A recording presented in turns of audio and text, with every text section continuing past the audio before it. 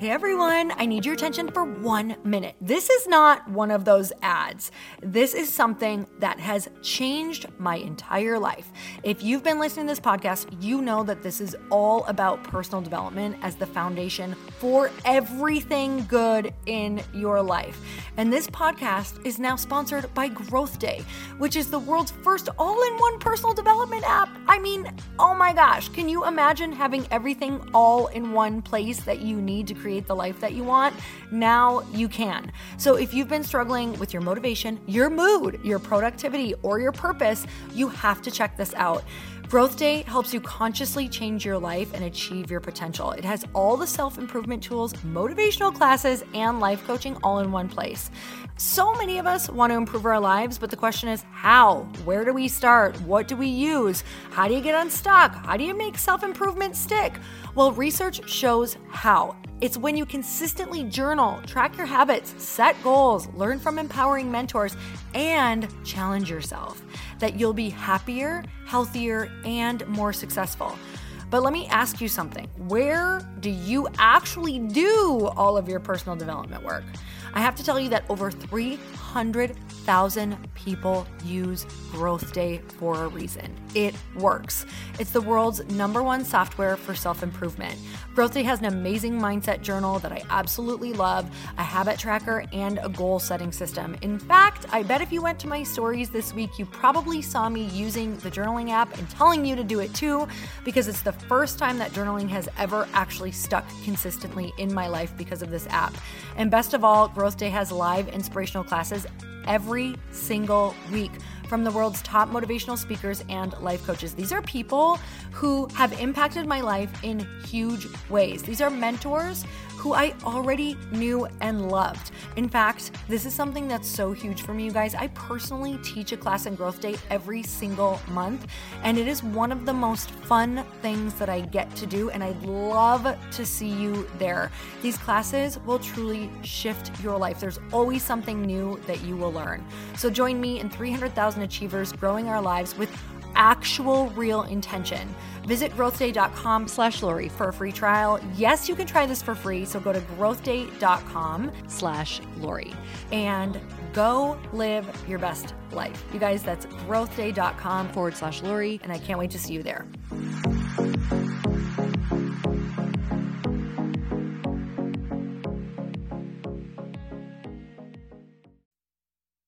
So I got a box in the mail last week and I was literally jumping up and down. I'm going to tell you why. You can jump up and down too, because I got my first box from Green Chef. What is Green Chef?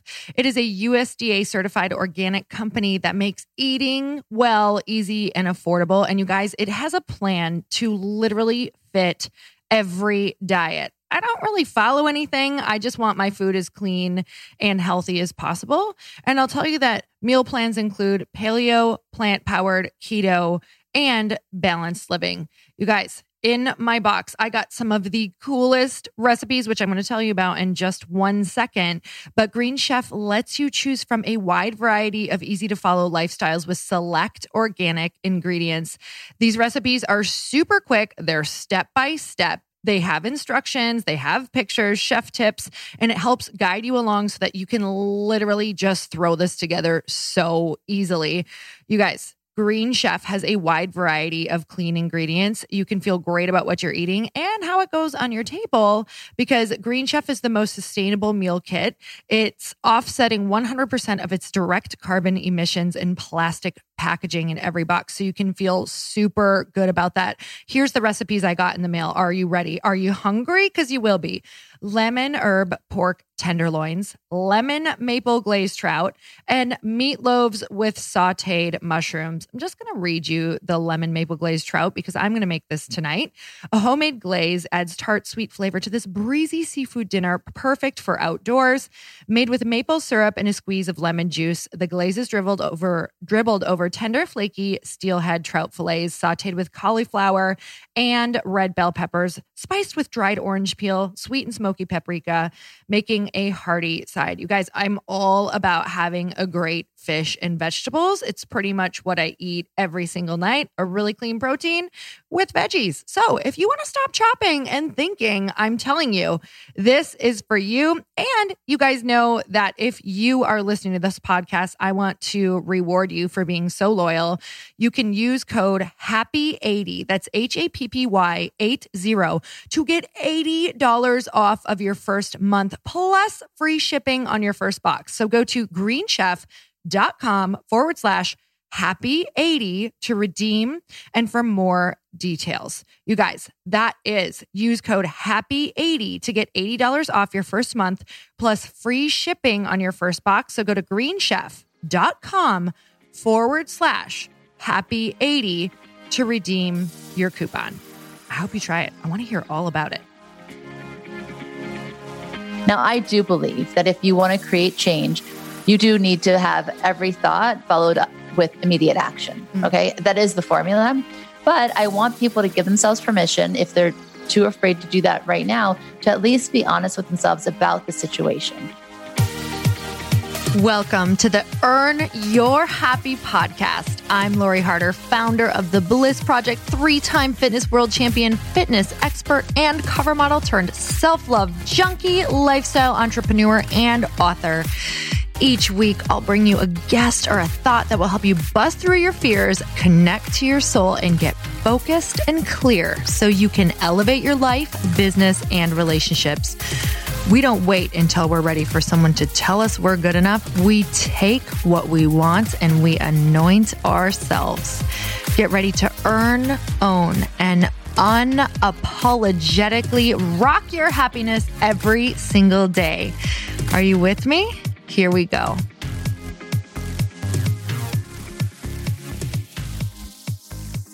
Let's talk about our guest today and what the show is about. I think it is so timely with everything going on in the world that her new book is titled Rethink Love.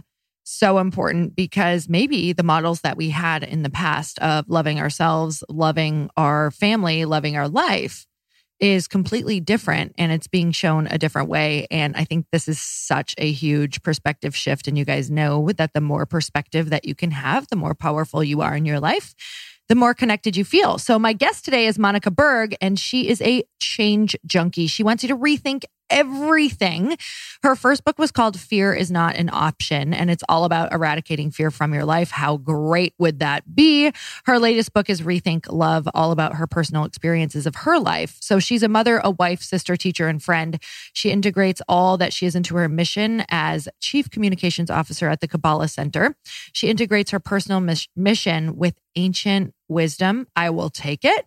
She was born and raised in Louisiana, and she moved to Los Angeles. And at 17, she began studying Kabbalah and knew very quickly that this was her path, eventually leading her to the serendipitous meeting of Michael Berg, who's now been her husband of 21 years. You go, guys. That is an accomplishment. So during her teen years, she developed an eating disorder, and it grew into a 5-year battle with anorexia and body dysmorphia. Her recovery came after better understanding the disease, and then the passion to help others came in. It wasn't until her second child was born that Monica had to reevaluate her own belief system. Her son Joshua was diagnosed with Down syndrome shortly after his birth, which was life-changing for Monica and her family. This diagnosis led to Monica's credo, in change, there is great power. And the choice to believe in beauty and potential of who her son could become subsequently also helped her realize who she could become. Guys, this podcast, I loved getting to know her. And anytime that I can reframe, I truly, just like she says, feel way more powerful. So here we go. Let's listen. Monica, I'm excited to have you on the show. Thank you for coming on. Thank you. It's great to be with you. So I would love if you would share, you've got some great titles of your books, by the way. Like they're definitely books that I would be standing in the bookstore and be like, yep. And yes, that's me as well. Your last book was called Fear is Not an Option. And I can only imagine that you are probably referring back to some of those tools right now for people for where we're at in this time period. Are you finding that you are using a lot of the things in this book that you're sharing with your audience and your family, and what's coming up for you right now?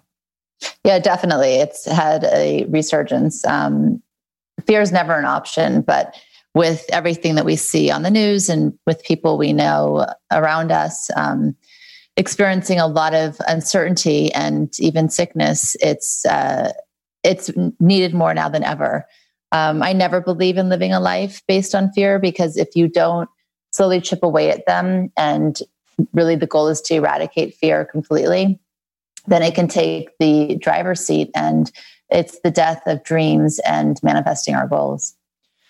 So I'm going to just go back to where I came from and just saying, like, what if people really truly feel, because there was a point in my life, and I know a lot of people are here, where they're like, this is just in me. It's my DNA. I feel like I'm a very anxious person. My environment is very fearful. My mother's very fearful. It can feel like it is a personality trait. What do we do when it feels like it's just ingrained, especially right now when it's just feels consuming? Well, this is the thing. So many people were raised in environments that forge belief systems that don't work for them. And they never did, right? And unless we challenge them, though, they can really lead us down the wrong path, and they can really take control over us in a way that is uncomfortable. So yes, we have an environment that we grew up in. Maybe our parents are very fear-based. Maybe we still have their voice in our head, but it's up to us to challenge that. So, the truth is everybody has fear to a certain degree or not. And we all have different personality traits, and we have a nature that we were born into, but we also have free will and we have free choice, and we're more powerful than we give ourselves credit for. The truth of the matter is our reality is going to be dictated by our consciousness, and we can take control of our consciousness. We can direct it in any which way we want to. So then that begs the question of how do we start, right? How do we start to implement change? And you start by starting. I mean, I always say I rather the pain of discipline than the pain of regret. Because once you have regret, there's not much to do with that. So we should challenge our fears. We should ask ourselves questions like, what would I do if I wasn't afraid? And then start doing those kinds of things, because where you put your energy, where you put your thought is what will be. That is that's like one of the best questions to ask yourself. I'm literally using that right now. And thanks for that reminder. What would I be doing if I would, it's amazing how expansive you feel, and you think the second that you ask yourself that question. Well, that's why I titled the book Fear is Not an Option, because if fear is no longer an option, then automatically your brain is going to look for new options, right? Yes. And that is expansive. That's everything. So very often I think people focus on the negative and what's wrong and what they're afraid of and why are they afraid and what's going to be, it's a lot of wasted energy. Instead, restructure that and put all that energy towards, well, what opportunities do I have? Because in every challenge and every obstacle, there's a great gift waiting for each one of us. But we need to look for that. We need to unpack it, and often these gifts come in ugly packages. They're in cardboard boxes, and we're like, I don't want this gift, send it back. But if you take the time to really look at it without the fear, right, removing all of that emotion, say, okay, well, what is the opportunity for me? You will find it. So opposite of this topic, but having it be equally as tied to is really, I just want to, the title of your new book, which is Rethink Love. I would love to, you have it broken into 3 parts, which I just thought was so interesting, because right now, I think with everybody at home, I think a lot is being revealed to us in our life that maybe we've been tolerating, or maybe we have to look at and take ownership of different ways that we've been being, and we can't really, go out and do the things that we were doing and not notice these things as much. We can't really completely numb out to the fact that maybe we weren't happy in our relationship, or maybe there were things that we're not looking at, or ways of functioning and communicating that aren't working. And I'm actually seeing this a lot in my just parts of my family. So I'm super intrigued to be able to dive into this topic. And, I'm sure that the other topic of fear is going to be intertwined throughout the whole thing. So can you tell me a little bit about just why this topic for you right now? Like why, because I'm obsessed with the process of writing a book. So I would love to know, like, what was it coming through? You're like, this is it. This is what I'm loving talking about. This is what I'm seeing. Where did that come from? Well, it's interesting. The work that I do, I work with a lot of people, and I would meet with them individually and then as couples, because the two things that kept coming up across the board for people was fear and how that was crippling them and paralyzing for them. And the other was relationships, whether they wanted one or they were in the wrong one or they were unhappy or they didn't feel like they could leave. So these were like the major things that came up for people. And I started to get really interested. Fear is not an option really came from me facing my own fears. And that's why it's semi-autobiographical. And I talk about my journey through fear, inviting other people to start their own. So with relationships also, I've been married for 24 years. Well, it will be in August. And, I say that I'm an expert in this because I have had many different experiences with one person, right? We never exited the relationship. We've grown together. We've loved together. We've built a home together and children together, and we're very successful at it. And I'm very proud of that. And I feel that everybody can have this, but it's the first thing it requires is paying attention and to not run away from any situation. So in order to do that, and that's why the first 9 chapters of my book is devoted to this part, which is me. And it's the fundamental first step. It's the crucial step that most people miss in their life, right? So it doesn't matter if you're 70 or you're 50 or you're widowed or divorced or single, you still need to go back to this very important stage, because the longest and most important relationship you will ever have in your entire life is the one you have with yourself.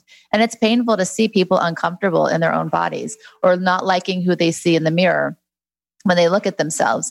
And you can change that. So that's the first most important part, because if this is a healthy relationship that you have with yourself, then you can have healthy relationships in business, in romance, with your children, with your parents, right? There's a lot of repair to go back and do with those relationships, especially.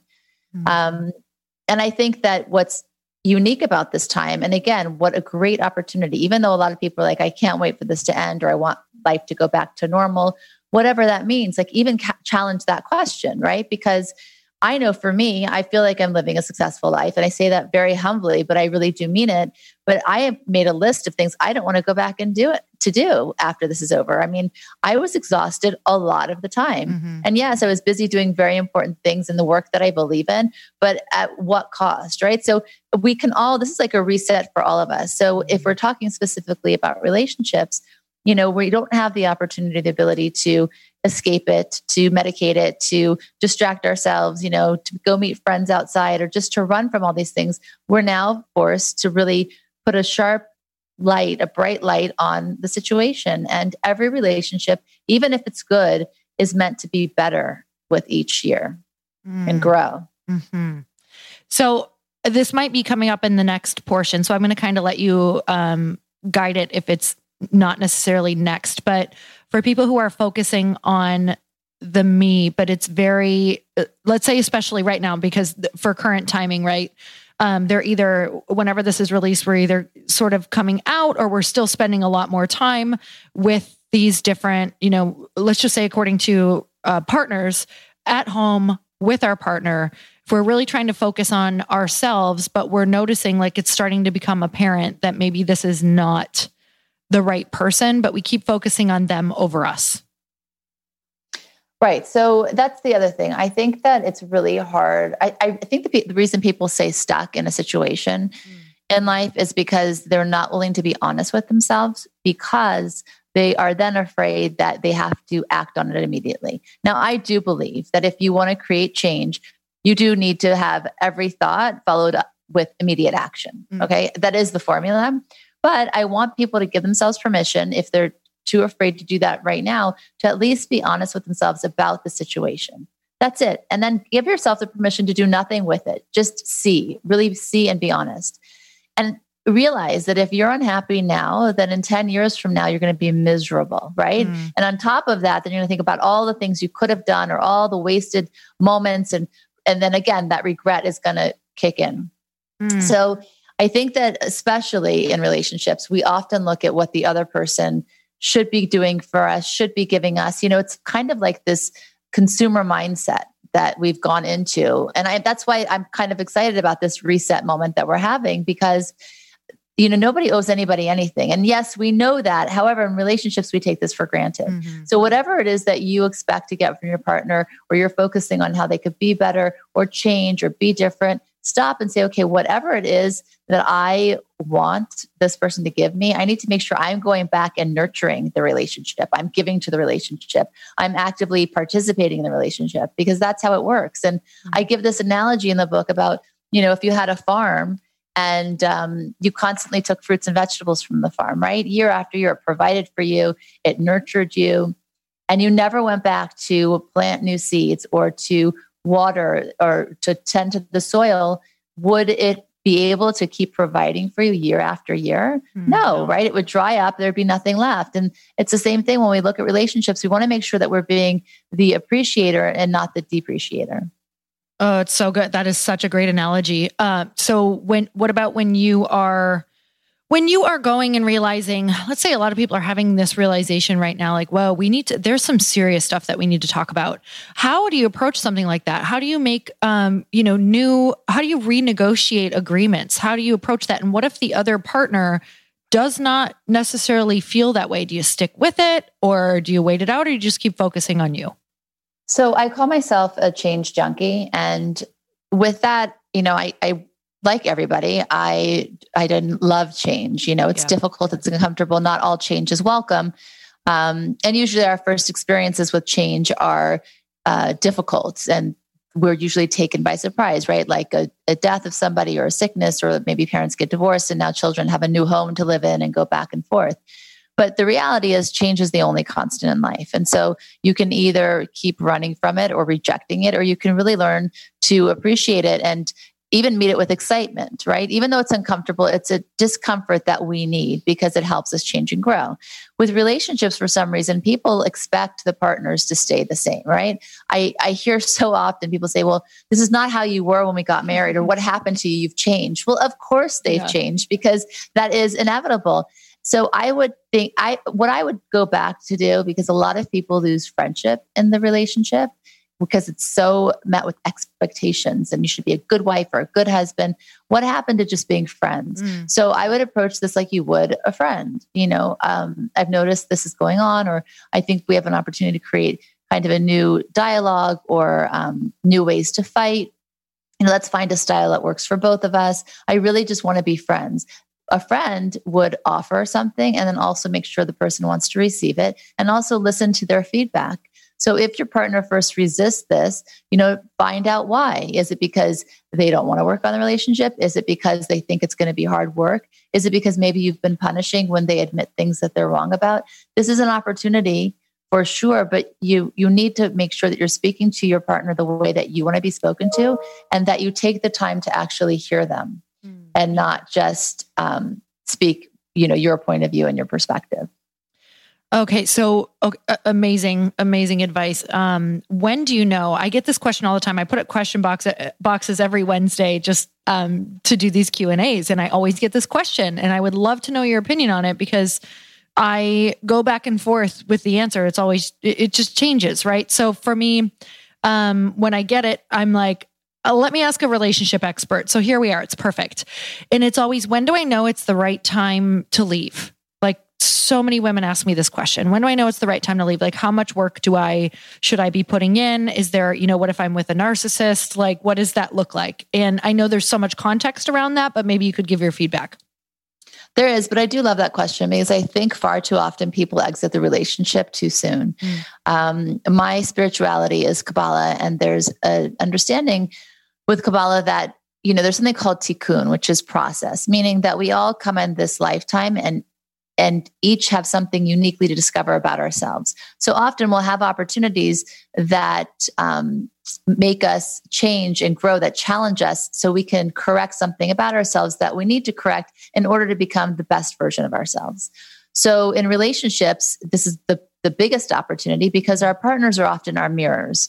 They reflect back to us what we put out there, right? We're together all the time. We live together. We sleep together. We share our home together. So your behavior is mirrored through them. And that's not always welcome. So when people get very uncomfortable, they think, and, falsely, that they'll just exit the relationship and then they're going to meet somebody who loves them unconditionally. Or, we have this romanticized idea of what the next partner will look like. We'll meet them on an airplane. It'll be love at first sight. I'm going to have the passion I don't have in this relationship, only to find that the issues you had with your partner, your husband or your wife, you find in the next relationship. Mm-hmm. Why? Because you never corrected it in the first place.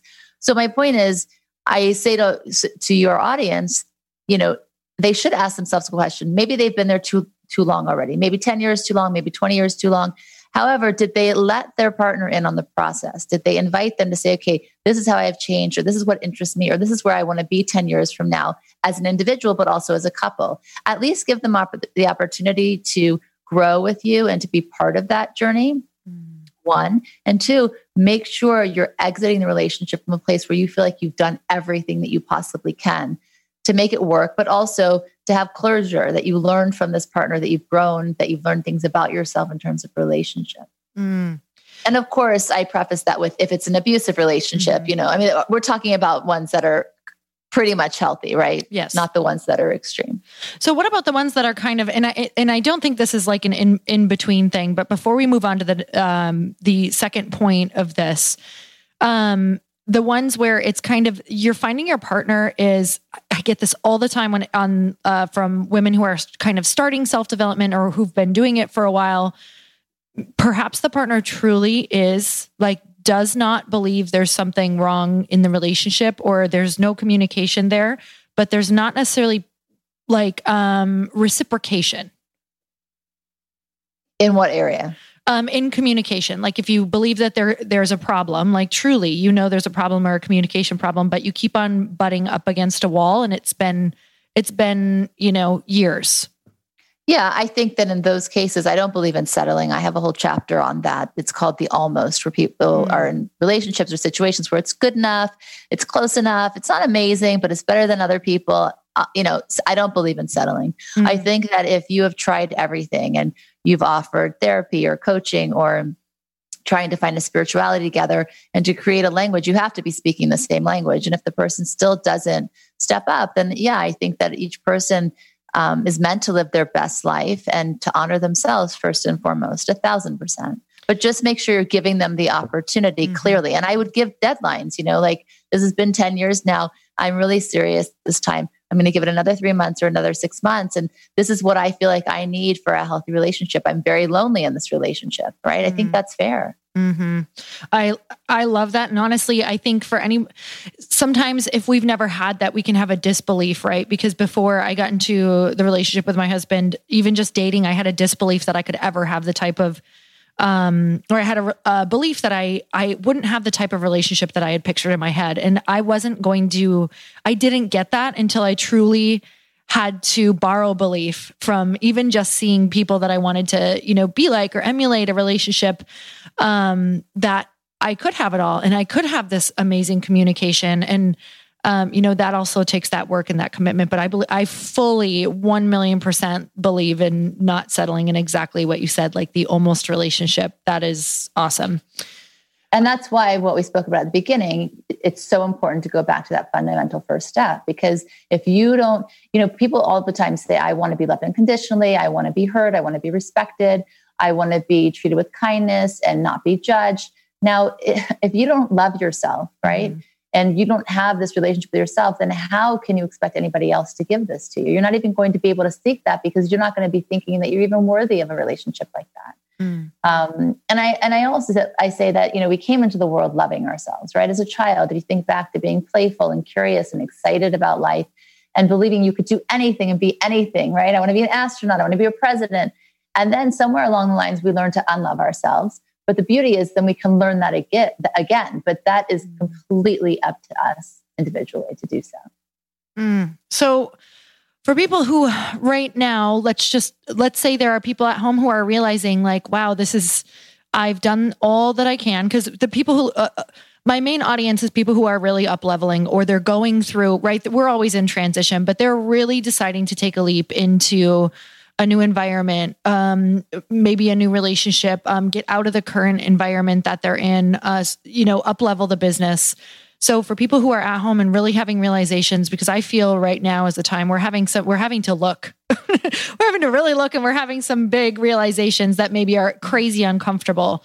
So what happens if you're in that position right now where you're realizing that you have been trying with your partner and it's not it, but you are dreading the loneliness, or you're dreading this life that you haven't looked at yet? Like, what do you start thinking about? What do you start hoping for?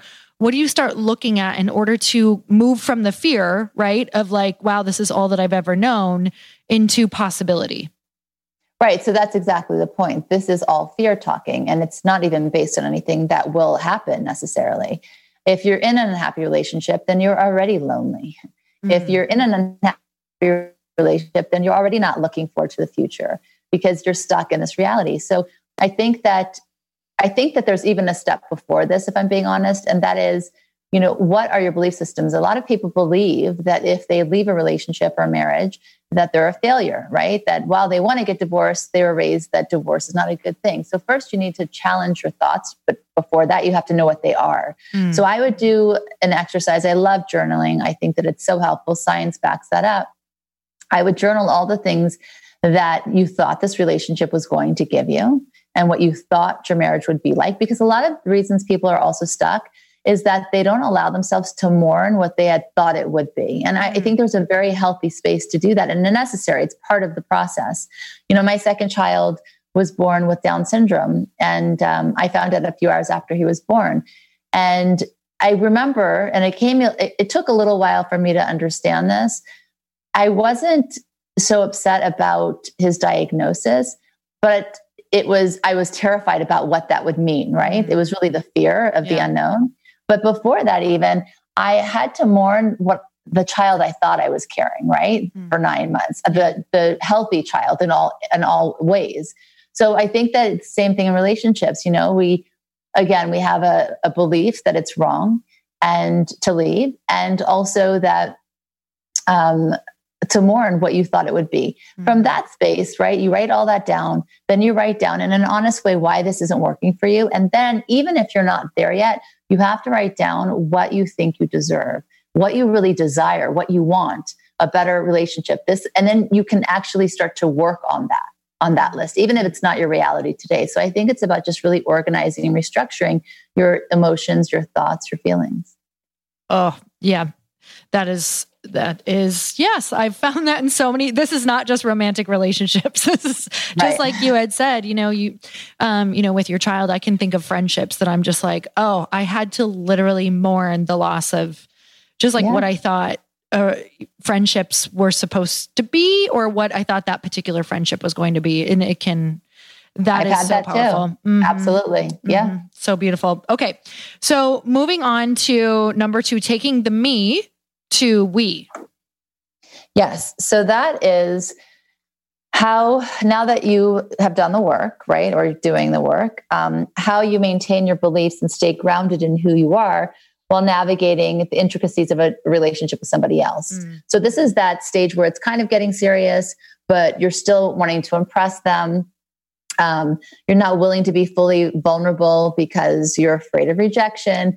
This is where it's really important to be vulnerable, to be authentic, to arrive and say, this is who I am, and allow yourself to fully be seen, flaws and all, because I never understand, this is where you're building now the foundation of your relationship. So if you started on a lie, or you started on just showing the best parts of yourself, guess what? The first year of marriage is going to be pretty difficult, because then all of it's going to be seen. And then more than that, you have to start keeping track of your lies, or the things that you're omitting, which is basically the same thing as a lie.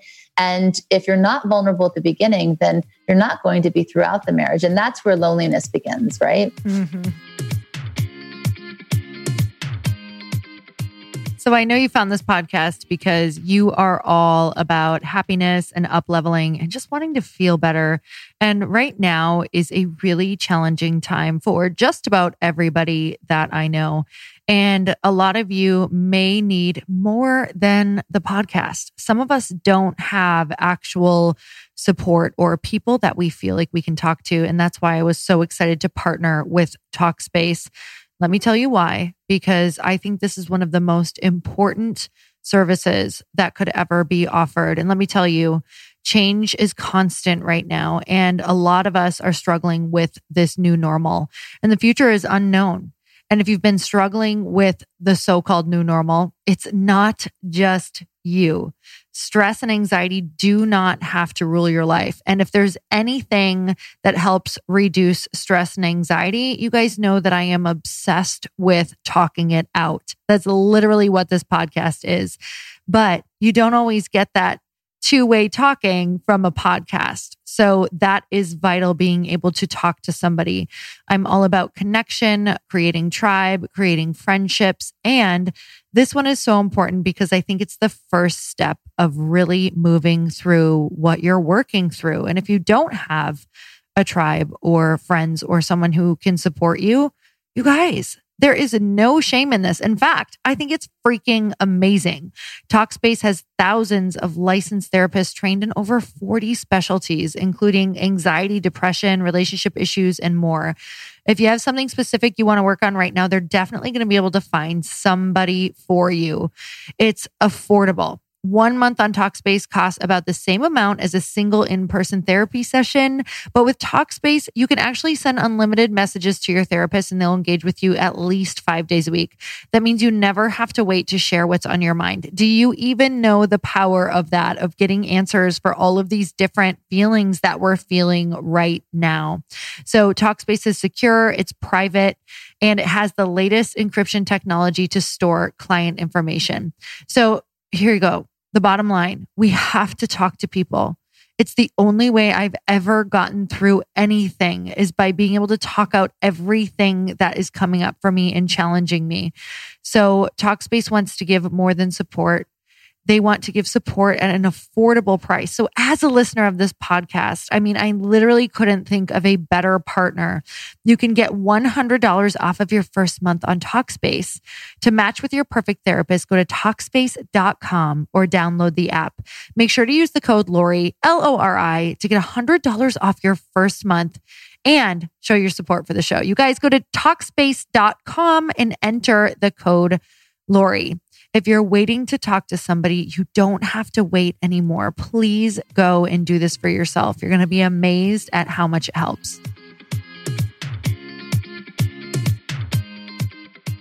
Oh my God, you're reminding me. I had a friend years ago. So I had probably just gotten married, and I think they weren't married yet. And she was like, yeah, he still doesn't, like, he doesn't even know when I'm going to the bathroom or what I'm doing when I'm in the, he's like, he's not allowed in the bathroom. Like, and I said to her, I go, like she never uses the bathroom. Like never go, like just, she doesn't go to the bathroom. And I literally said to her, I'm like, so how long is that going to last? I'm like, so how long do you think that's going to work in your marriage? And unfortunately they were divorced like 6 months in. So it did. Wow. But I mean, it's such a telling sign, right? Like if you're hiding something that is just a fact or a part of you, or that you're trying to, you even think that you're doing it as a favor sometimes, but it's truly to your core a belief or something like that. It's like suffocating in a relationship, and it will totally consume you and eat you alive, which I'm sure that it did once they moved in together. So, and you know what I found, because I've done there's a lot of workshops in my book, and we've done a lot of the exercises. The parts of ourselves that we try to hide from our partners early in the relationship, or even throughout, it's the parts that we're most insecure about. Remember when we spoke about earlier about being a mirror for one another? So this is a good indication. If you're really trying to hide certain things from your partner, it's a great indication of this is where you need to focus your energy and attention on things that you need to change as an individual, so you can be free from that. I mean, that is the beauty of relationships, especially when you're vulnerable. You're able to discuss these things like, oh, you know, that I really didn't want to tell you this, and I realized this, and that about myself. And the healthiest relationships, that's the kind of conversations you're having. And the other parts that are, I think, really important in part two, of my book, Me to We, is the idea of cherished illusions. And I also talk about buyer's remorse, right? That's when you bought something and you want to send it back, right? Like, I don't really want this relationship. Mm-hmm. And also we go into relationships having illusions about who our partner is. Everybody has a cherished illusion. I discovered mine a few years into my marriage. Fortunately, though, my illusion wasn't about who I married, but who I would be in the marriage, because he was spiritual from birth. Basically, he grew up in a home that raised him like that. And I had started to seek my spirituality at age 17, and I became very involved with that process. It was very important to me. It still is. And when we got married, I thought, great, this is going to be like a shortcut. I'm going to be automatically elevated to a higher spiritual plane, which was obviously an illusion. Everybody has to do their own work.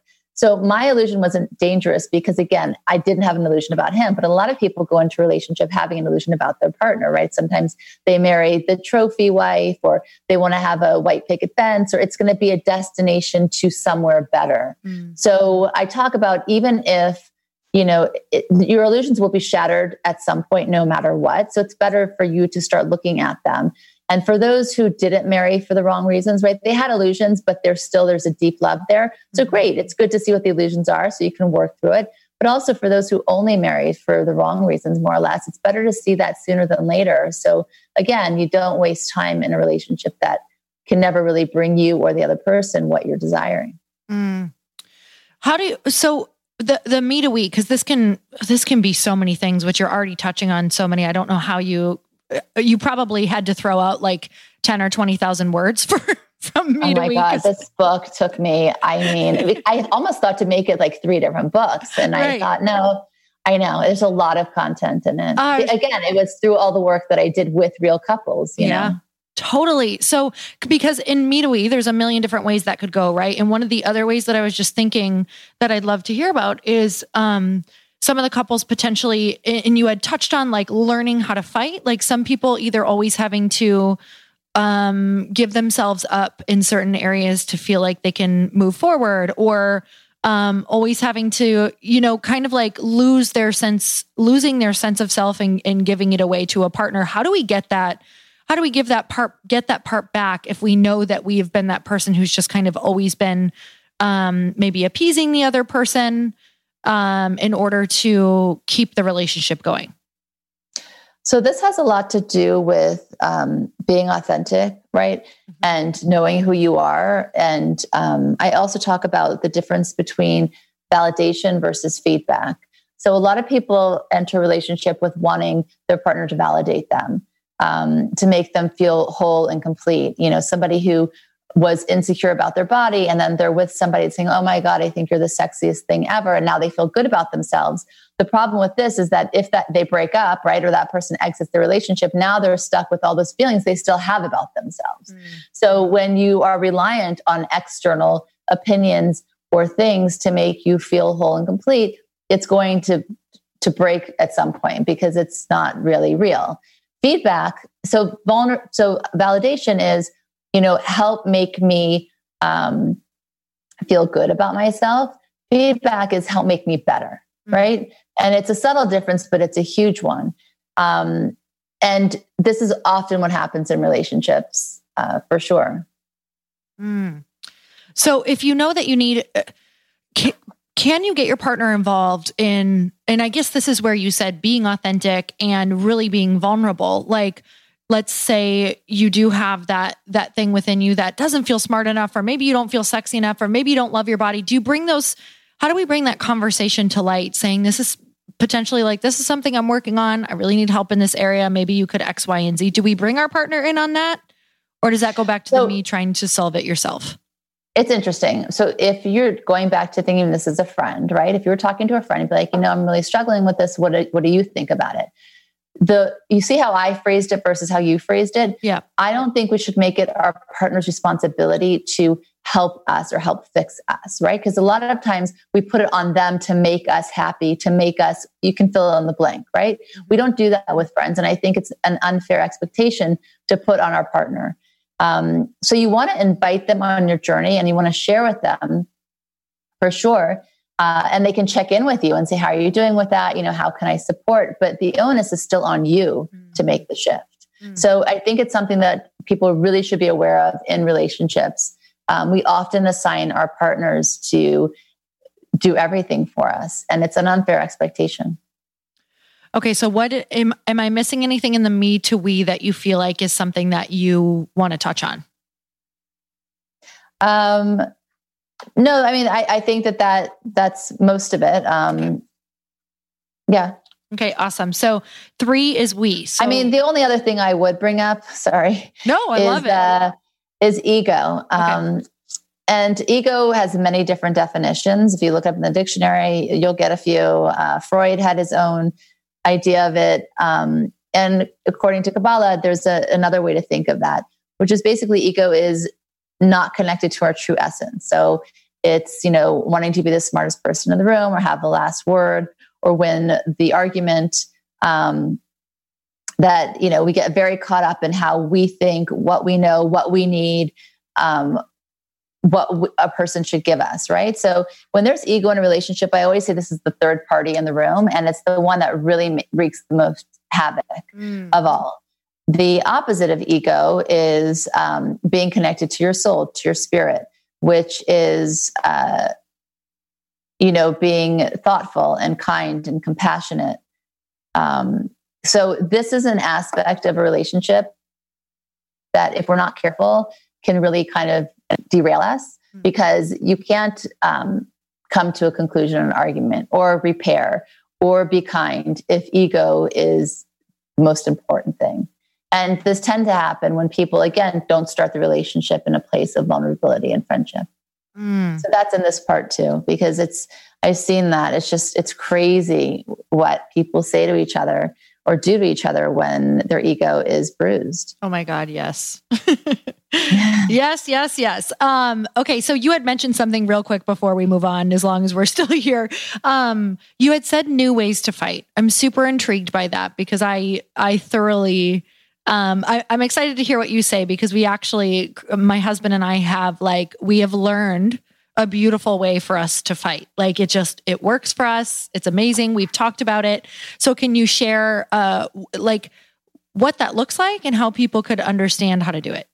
I can, but then I'm really curious to hear your style. Okay. The first thing is that people often, say, oh, we're fine, we never fight. When I hear that, I get really worried, because I think fighting is very healthy. It shows that you care. It shows that you're passionate. It shows that you're invested, right? Mm-hmm. But the key here is, how do you fight? Because we know sometimes fights lead to even worse feelings. So one of the most important things is that people need to go back and repair an argument, because when you don't and you leave an argument hanging, even if you both kind of let it go, as soon as you have the next argument, you bring up the last one because you actually never let it go and it wasn't resolved. Mm-hmm. So the key here is, we often learn our styles from what we saw growing up in our home. I am Middle Eastern. My parents were screamers and door slamming and, all of that good stuff. And so when I came to marriage, naturally that was my style. I just thought that's how you fight when you're married. Mm-hmm. And my husband was the silent type. He would really shut down and ignore me, which would then infuriate me. So a few years after this going on for a while, I was like, okay, we need to come up with a style. And we realized that both styles were not good, because I felt rejected. And also I didn't understand, by the way, physiologically, men, when they get really upset, the only way they can calm down and lower their heart rate is when they do something like sit on a couch and turn a TV on. It helps them calm down. For women, we get calm by expressing ourselves, right? By talking about it. So first of all, just understanding on a physiological level what's happening, I think is very helpful. But then from there, you both need to say, okay, well, when we argue and you ignore me, this is how I feel. And you can say, well, when you scream, I can't be part of that. First, you just have to see how your reaction is making the other person feel. And then together you can come and say, okay, well, what options do we have? Again, back to that word. If those are not options, what are our options? Mm-hmm. And now my husband and I we've mastered this. So we don't even, it becomes, I think the most important thing what we did is that I realized that there needed to be space between what the issue was and the conversation. Mm-hmm. So because first of all, I could be clear about what I'm feeling. I could also calm myself and say, okay, how is he going to hear me, right? Being emotionally intelligent about your partner, just knowing them is going to help you in how you communicate with them. So that was extremely helpful. And now, we'll say it in a calm voice. And it's more about, this happened and this is how it made me feel. And in the future, I'd really appreciate it if you could say it this way, because I can't hear it that way. One of the biggest things for me was my father always said things like, you should have done this. And why did you do that? You made the biggest mistake. It was all full of regret. And so when we were married, he'd say, you really should have. And as soon as he said that, I didn't catch it at first, but I'd be like, no, I'm not going to ever do that. I was really being defiant. And then I finally realized what that was about. And I explained it to him. And I said, it just takes me back to my childhood and like never having opportunities, like it's just regret. So he learned not to talk like that with me, right? It's really an education and it's a compassion for one another. It's an offering. Mm-hmm. Oh my God, million %. It's like somehow if you really can pull yourself away, like somehow we've navigated that pretty much that exact path. Like we learned where our fighting styles came from just by, assessing what are we doing? Like what is his style was winning the fight no matter what. And my style was running away. So that just never worked. And so we had to be like, what does this look like? What's the conversation like? And now we've been married. It'll be 15 years in August. And we have had to learn each other's language. Like we learn a new language all the time, and we've worked together now at home for like 10 years. So let me tell you, that first year, even though we had been married for a while, I was like, oh my God, I married the wrong person. I hate him. I was literally like, I hate this human. We had to learn a whole new language for working together, even though we had a great language for being together.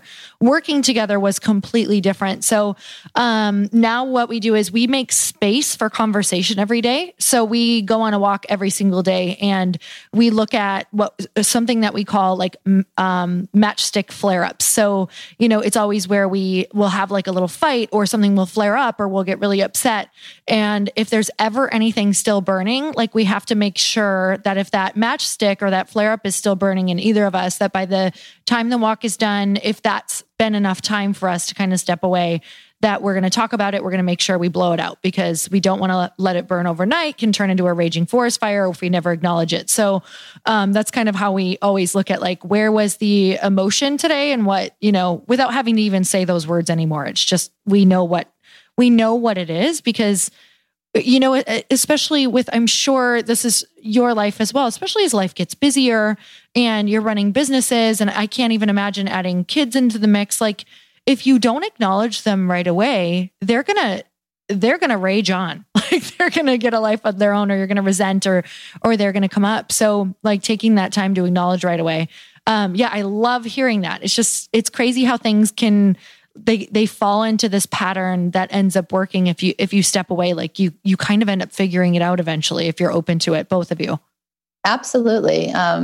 I think that you and your husband sound very emotionally intelligent. So now, you don't need to call it anything. It's the rhythm now. You understand each other and you are linked together, and that's what relationships should be like. And everybody can get there. Really. Yeah. Everybody can get there. Yeah, we get, that's probably a huge question that we get asked all the time is just like, how do you even, it's the, how do you make it work question. And I'm like, what does that even mean? There's a million. The thing is too, though, as I was listening to you speak, I think that often women, especially, we think that men are not emotional, and that is not, they're actually more sensitive than we are. I mean, there are studies on that. They just were raised that men should be stoic and strong and brave and not show it. My boys, my girls, I have 2 and 2, and my girls express themselves completely. I've trained myself, especially my oldest son is 21, to really look at him and understand how he is bidding for my attention, or it's never expressed. And we are very expressive in our house. My husband is very sensitive. He's very expressive about his emotions. And even with an amazing model, my son will go there, but we still have to lead him. So I think that often, especially in relationships, we're judging our partners. And we're assuming they don't care, or, we say things like, that are hurtful, and they don't express that hurt them. And then over time, they just stop caring to protect themselves. In fact, there was a whole study done that, girls want to become like their mothers and boys want to be becoming to their mothers. And I started to research this when my kids hit puberty, some of them. My youngest is 6, so I have a big range. But I was like, what is going on here? Because it was all different for all of them. And they were just acting, in ways that I couldn't understand right away.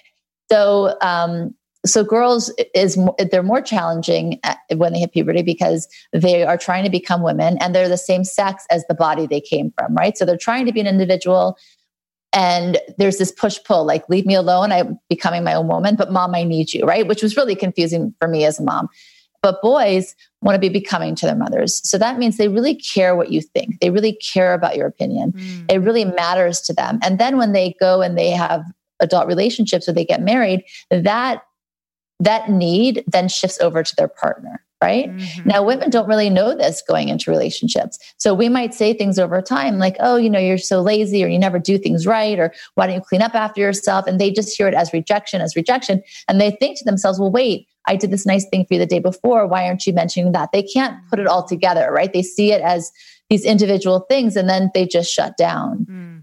So I teach the people I work with also, like, make a joke of it. Like, oh, I know you're really good at cleaning up because I saw how you put your golf clubs away. The socks are really jealous, things like that. So you can just kind of get your way, but understand that friends first. Friends don't judge each other's. Friends speak nicely to one another. Friends are kind, right?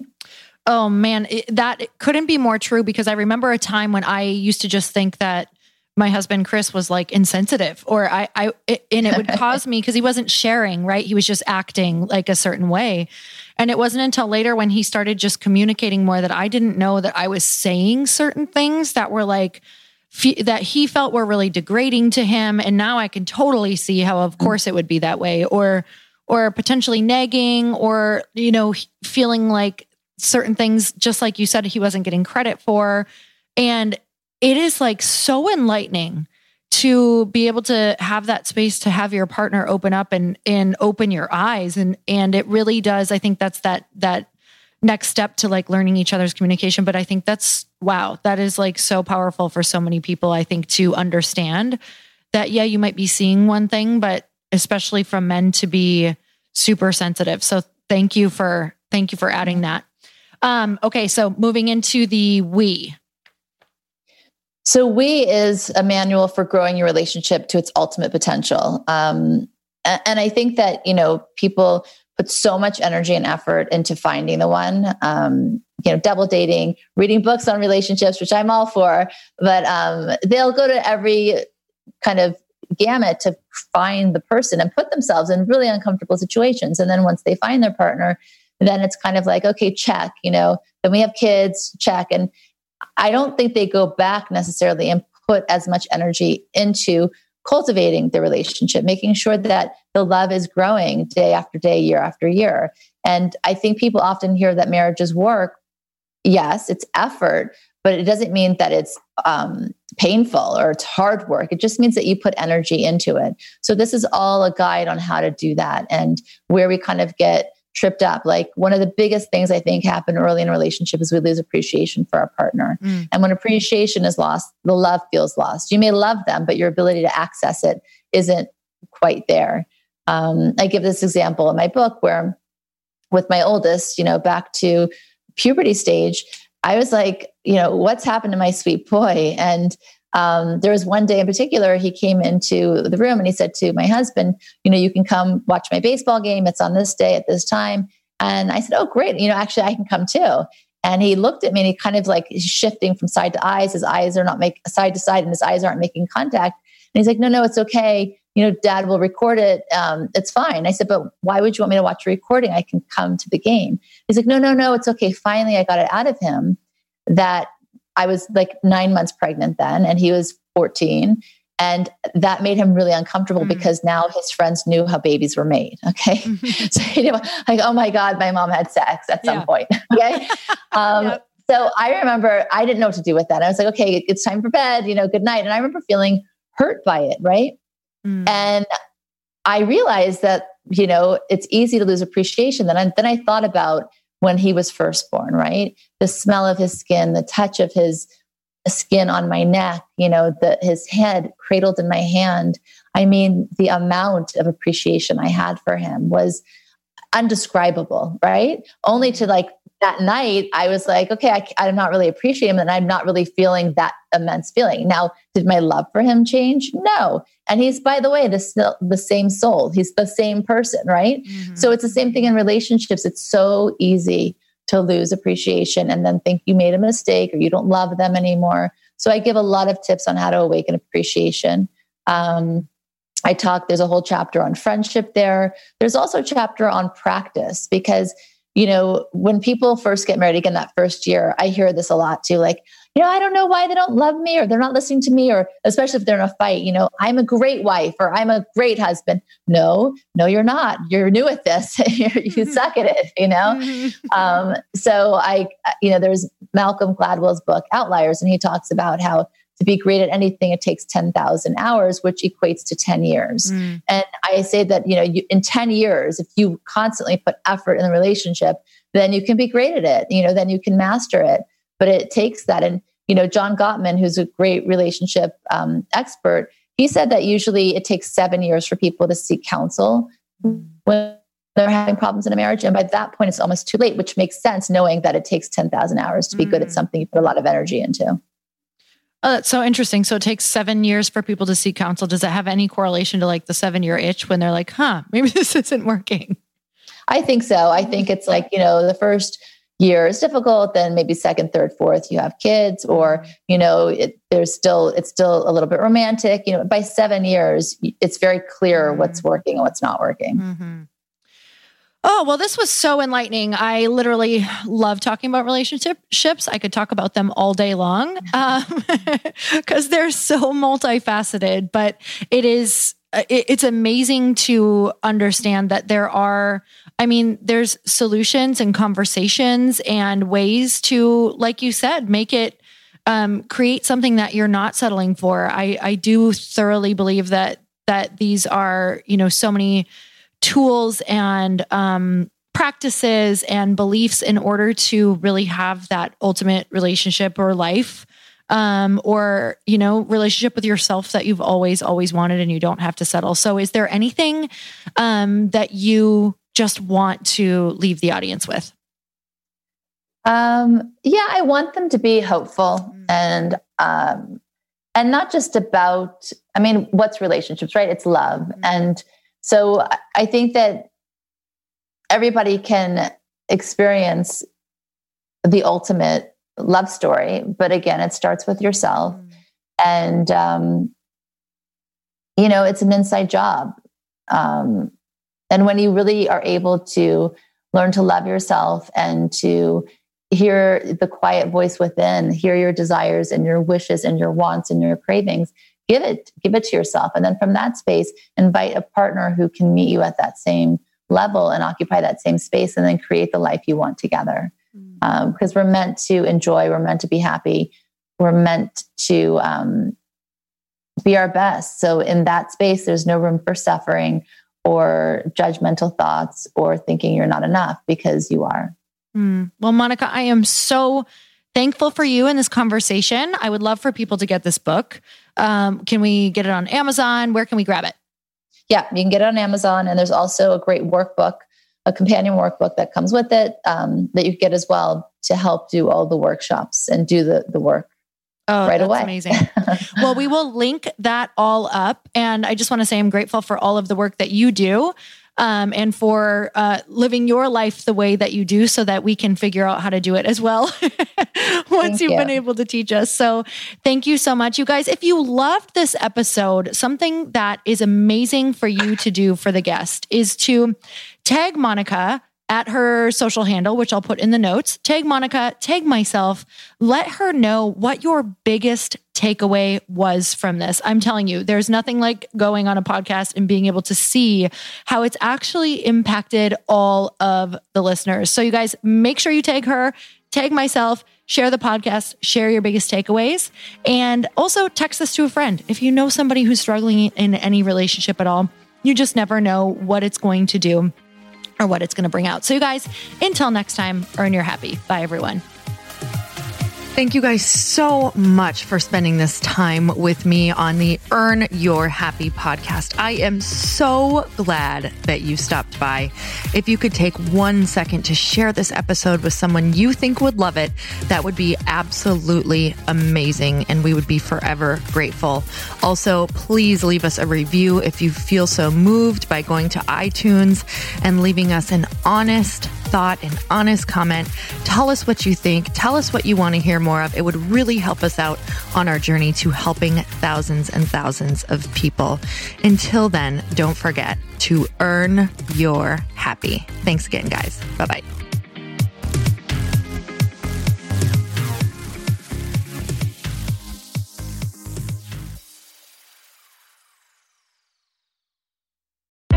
Hey, I know if you're listening to this podcast that you have big dreams and big goals. And one of the things that can really stop you is struggling with your marketing. Trust me, I have been there. Are you using 10 different systems just to build your online business? Then I want you to try Kajabi. Kajabi helps you build your web pages, set up funnels, and sell your courses, content, coaching, or communities. You've been hearing me talk a lot about funnels on this podcast and the importance of your email list. You can get a free trial at kajabi.com. That's Kajabi.com. I've talked about Kajabi before, but here's something that's super cool and new. They just rolled out an AI assistant for creating your online course curriculum. And this means you just type in a topic that you want to create on a course or webinar, and bam, it just generates a sample outline for you. It takes a ton of the hard work away. Of course, you're going to customize it to be your own, but this really helps you get over the struggle of how in the world to start, which is where most people stop. If you're like me, starting is always the hardest part, and that's what makes Kajabi so popular. They've made it easier for creators to build web pages, build courses, build coaching programs, build membership sites, build checkout pages, and build email funnels. So if you're struggling with any of those, you got to go check it out. Go to Kajabi.com. Kajabi was really the first all-in-one system and is trusted by over 100,000 creators. I think that's good enough for me. Also has influencers and marketers who use this. And now their smart AI platform makes it easy to take what you know and turn it into an online course and business. Go start building with a free trial at Kajabi.com. That's Kajabi.com.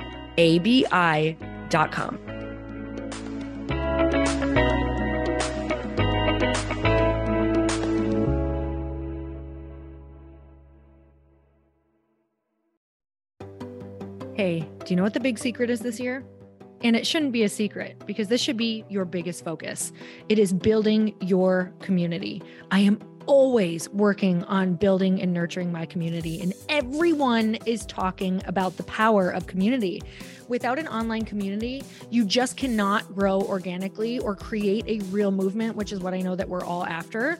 And you can build trust or monetize your audience. When you get community right, not only does your audience grow faster, but so do your sales. But where's everybody going to be managing their communities these days? And a lot of online entrepreneurs and thought leaders are turning to Circle.so. Circle is an all-in-one community platform. It lets you host content and create discussions, live streams, group chats, and memberships all under your own brand. And what's so cool about Circle.so is that you don't even need a website or Facebook group. Instead, Circle lets you build your own community site where you can host content and manage your members. You can even create locked and unlocked content spaces, groups, and classes. How freaking cool is that? You can put your content behind a paywall too, and you can charge different amounts of money for different spaces on your community site. Circle.so is famously easy to use, and it has a free 14-day trial for you, so you can go check it out, see if you like it, see if you love all the options. Just go to Circle.so. Go check it out right now, you guys. Imagine being able to manage your community, start group chats and live classes, and accept payments all in one place. Kind of mind-blowing since this is usually spread all over the place. You have to log into so many different things. If this is the year to capture, organize, and monetize your community, head over to Circle.so. You can get a free trial and start building your online community right now. Just go to circle.so. You guys, you get the 14-day free trial. So just go and see if it's for you. It's going to streamline everything and make your life so much easier. It's so freaking cool.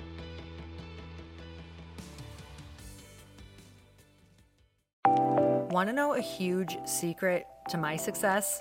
Okay, not only my success, but just about every single person that I have interviewed on this podcast who is successful has this in common. You guys, they love to journal. They capture their life lessons and what they're grateful for. But a lot of people don't keep this up consistently. And most people do know that the research shows that journaling deepens your gratitude and increases self-awareness. But did you also know that journaling decreases stress and helps you achieve your goals faster? In fact, journaling is a huge differentiator between average performers at work and high-performing people. It leads to longer-term clarity, confidence, and success. So why don't more people journal? Why didn't I journal consistently? Honestly, they don't like staring at a blank page. It's hard to carry a book around with you or a notepad, and they just don't even know what to write about, or they just forget. That's why I know that you're going to love Growth Day. It's the world's #1 system for self-improvement, and it's like all-in-one personal development in an app. And it has an awesome digital journal, and people love it. Growth Day's digital journal has hundreds of research-backed writing prompts for self-reflection, positive mindset, confidence building, and success. I use them all the time, and it makes me think in ways that I typically don't, and it makes me ask myself better questions, which we all know gets better results in our life. It even has prompts that help you develop a daily, weekly, or monthly habit of reflecting on your life and identifying areas to grow. So it's a perfect time of year to start journaling, you guys. When you sign up at Growth Day, you also get systems for habit tracking, goal setting, and scoring, and improving every area of your life. Best of all, I get to teach there too, you guys. I'm so excited. I hope that I get to see you. I teach live in Growth Day every single month with a new topic just for you. So join me there. Start your free trial at growthday.com/Lori.